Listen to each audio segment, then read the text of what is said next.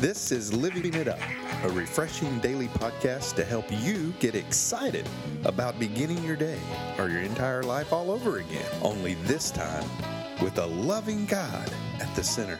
We hope you experience joy from listening and find yourself laughing and living it up on the way to beginning again. For more teaching and encouragement from the Neils, visit their Facebook page at Living It Up Beginning Again or their website at livingitup.org.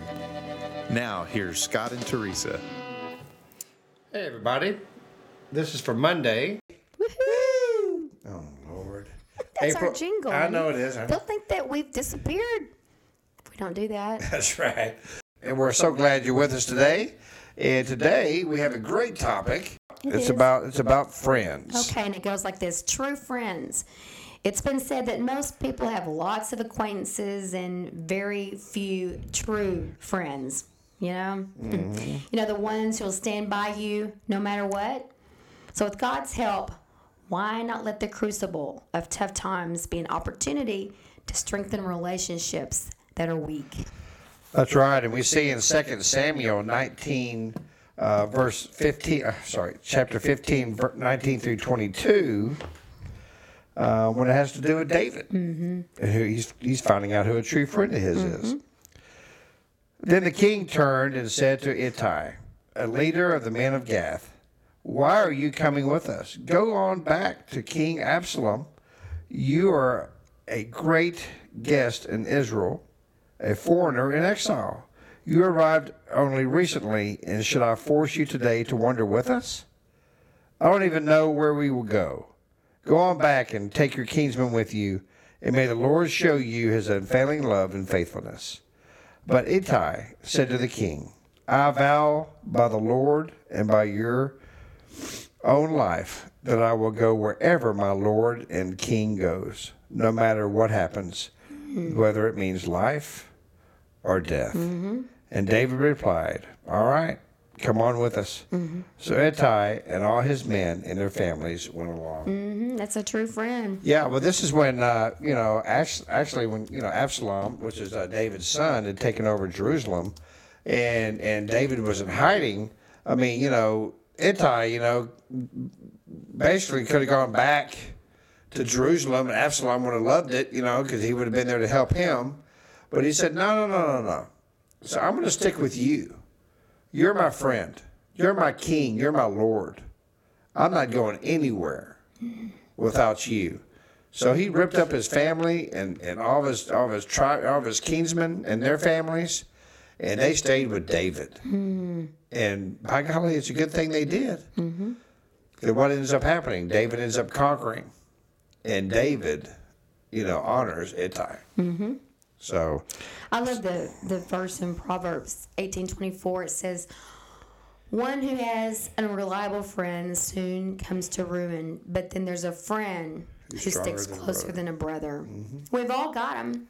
Don't have a lot like that, but we've all got. Prayerfully, we do. All have those friends that at 3:00 in the morning, if you have to call them, not only are they going to answer the phone, but they're going to be there. That's right. I have a friend like that, and his name is Trent. And I remember when I performed his wedding ceremony, it's been, 4 years ago? It's been a while. 4 or 5 years ago, 4 years ago. I remember that was one of the verses I read. It was about he and I during his wedding. I always felt like he stuck stronger than a brother to me. I mean, I remember when my mother passed away, he lived 4 hours away from where the funeral was, he and his brother. And I had no idea they even knew my mother passed away. And we pulled up to the church, to the funeral home. And first people I saw was Trent and Drew, his brother. I mean, what a consoling, wonderful knowing that this friend, through hell or high water, was going to get there because he knew I needed him. Right. So, that's what friendship's about, and that's what Ittai was doing with David. He said, whether I die, I don't care. I believe in your cause. I believe that the Lord has ordained you as king. So I'm staying. And not only that, my family and all my kinsmen and their families are too. You know what I mean? So Man, David found a great friend at that time. And you know, when you go through a divorce like you and I unfortunately have, Yeah. you find out who your friends are, and you find friends that disappear because you're not a couple anymore. That's okay. But then you find the people that are still couples, and they're still your friends. And people that will stick by you when you go through a divorce, those are some true friends. Well, you also find that when you come to know Jesus. Yeah. I mean, I don't know how many. But to divorce is so Yeah. taboo. Like Oh, it really is. happened. It takes two to make a marriage. You True. know? And so people who were more friends with her than you, or you than him, or whatever, you know, they may go their separate ways with them. So, but also when you come to know the Lord, Yeah, right. you know, I mean, yeah, exactly. there's a lot of friends, you know, And an adult in your adult years. right? Because you know, I mean, you know, my gosh, I mean. I had a lot of friends, you know, didn't want to be friends with me anymore because I didn't want to go partying with them anymore. You know, so I came to. Then I had a couple that still were partiers. They still wanted to be our friends. We still contacted each other, you know, and so you know it. And we've talked a lot about, you know, this being the anniversary of my mom's homegoing. Yeah. You know, when someone dies, you know, you see people that kind of come out of the woodwork or step up to the plate. Sure do. It's so heartwarming. And then the ones that are still there after, again, it's all over with. Yep. Everybody's gone on with their life. They're still calling and checking on you, texting you. You get a card in the mail out of the blue. They remember those are friends. You know, Yeah. those are people that you really believe care about you. Well, they do care about you. Yeah, yeah. You know. And we need to do the same. That's right. Be that kind of a friend. Yeah. If you want someone to treat you that way, then you need to treat them that way. That's right. Okay. So many times we may expect people to do special things for us, but when's the last time you did something special for someone else? Don't be a victim. Yeah. If they're on your mind, just go on and do it. Don't be going, oh, did they call me last? Or Who what cares? Then? I mean, yeah, exactly. Who cares? Forgiveness. That's not coming from your heart anyway. Yeah. The Bible says, give with a cheerful heart. You That's know, right. Give with a cheerful heart. And we never talk about finances, but that's in finances too. And that changed everything for us. And maybe one day we will do some podcasts on that. But that's what he says, to give with a cheerful heart. Yeah. And that also means of your time. That means of your love. That means more than just finances, I believe. Oh, I believe so too. You know, and one thing we found in our ministry is we really want to concentrate on the characters in the Bible. And David, you know, was definitely a character, and his friend Ittai. I mean, you know, these were two men. Okay, these weren't two gods. That's right. These weren't two holier than thou's. These weren't two, you know, people who were selected only, and no one else was selected but them. These were just two guys. Just like some guys that are listening. Yeah. Okay, Ruth was just a girl. You know, Esther. You know, can Sarah. relate to these characters. Yes. Get into the Word. It's going to blow your mind. Get a translation that'll come to life for you. One that we love and we always talk about is the Life Recovery Bible. Man, it'll explain these characters to you, and they will come to life. You'll go, really? And Steve Otterburn and David Shoup are the ones that published this Bible.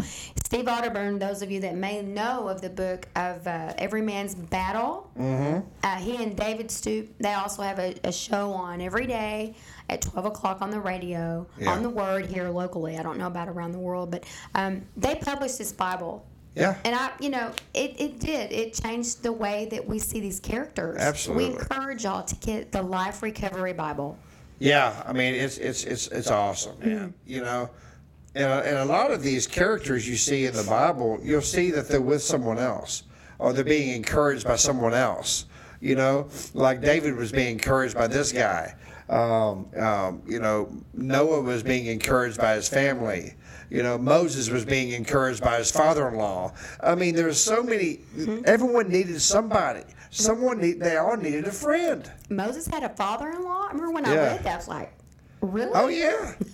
He had 3 kids. You just don't think 3 or of 4 kids. that way. I think 4. Yeah. Yeah. And so, you know, so you just look at that and you go, wow. Peter had 4 unmarried daughters. Yeah. I always thought about Peter and my dad because he had 4 daughters. I know. They weren't all married, but you know what I mean? I'm like, wow, he had 4 daughters too. I know. So, I mean, these were people that just said, you know what? I'm going to stick with Jesus. Yeah. Okay? And because of their devotion and because of their love for him, God could look at them and go, I can use them. Mm-hmm.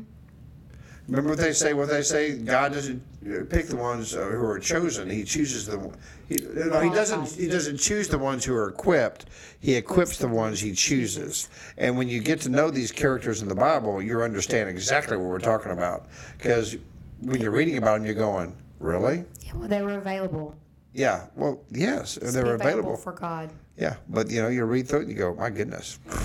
I remember when I was divorced and it was all over with, and now it was just me and Troy. And I remember this prayer I prayed to God, and I was sincere as I could be. And I said, God, it's just me and you now. Here I am, whatever you want me to do. That's right. That's exactly right. Did I think I'd ever be doing what I'm doing right now? No. No.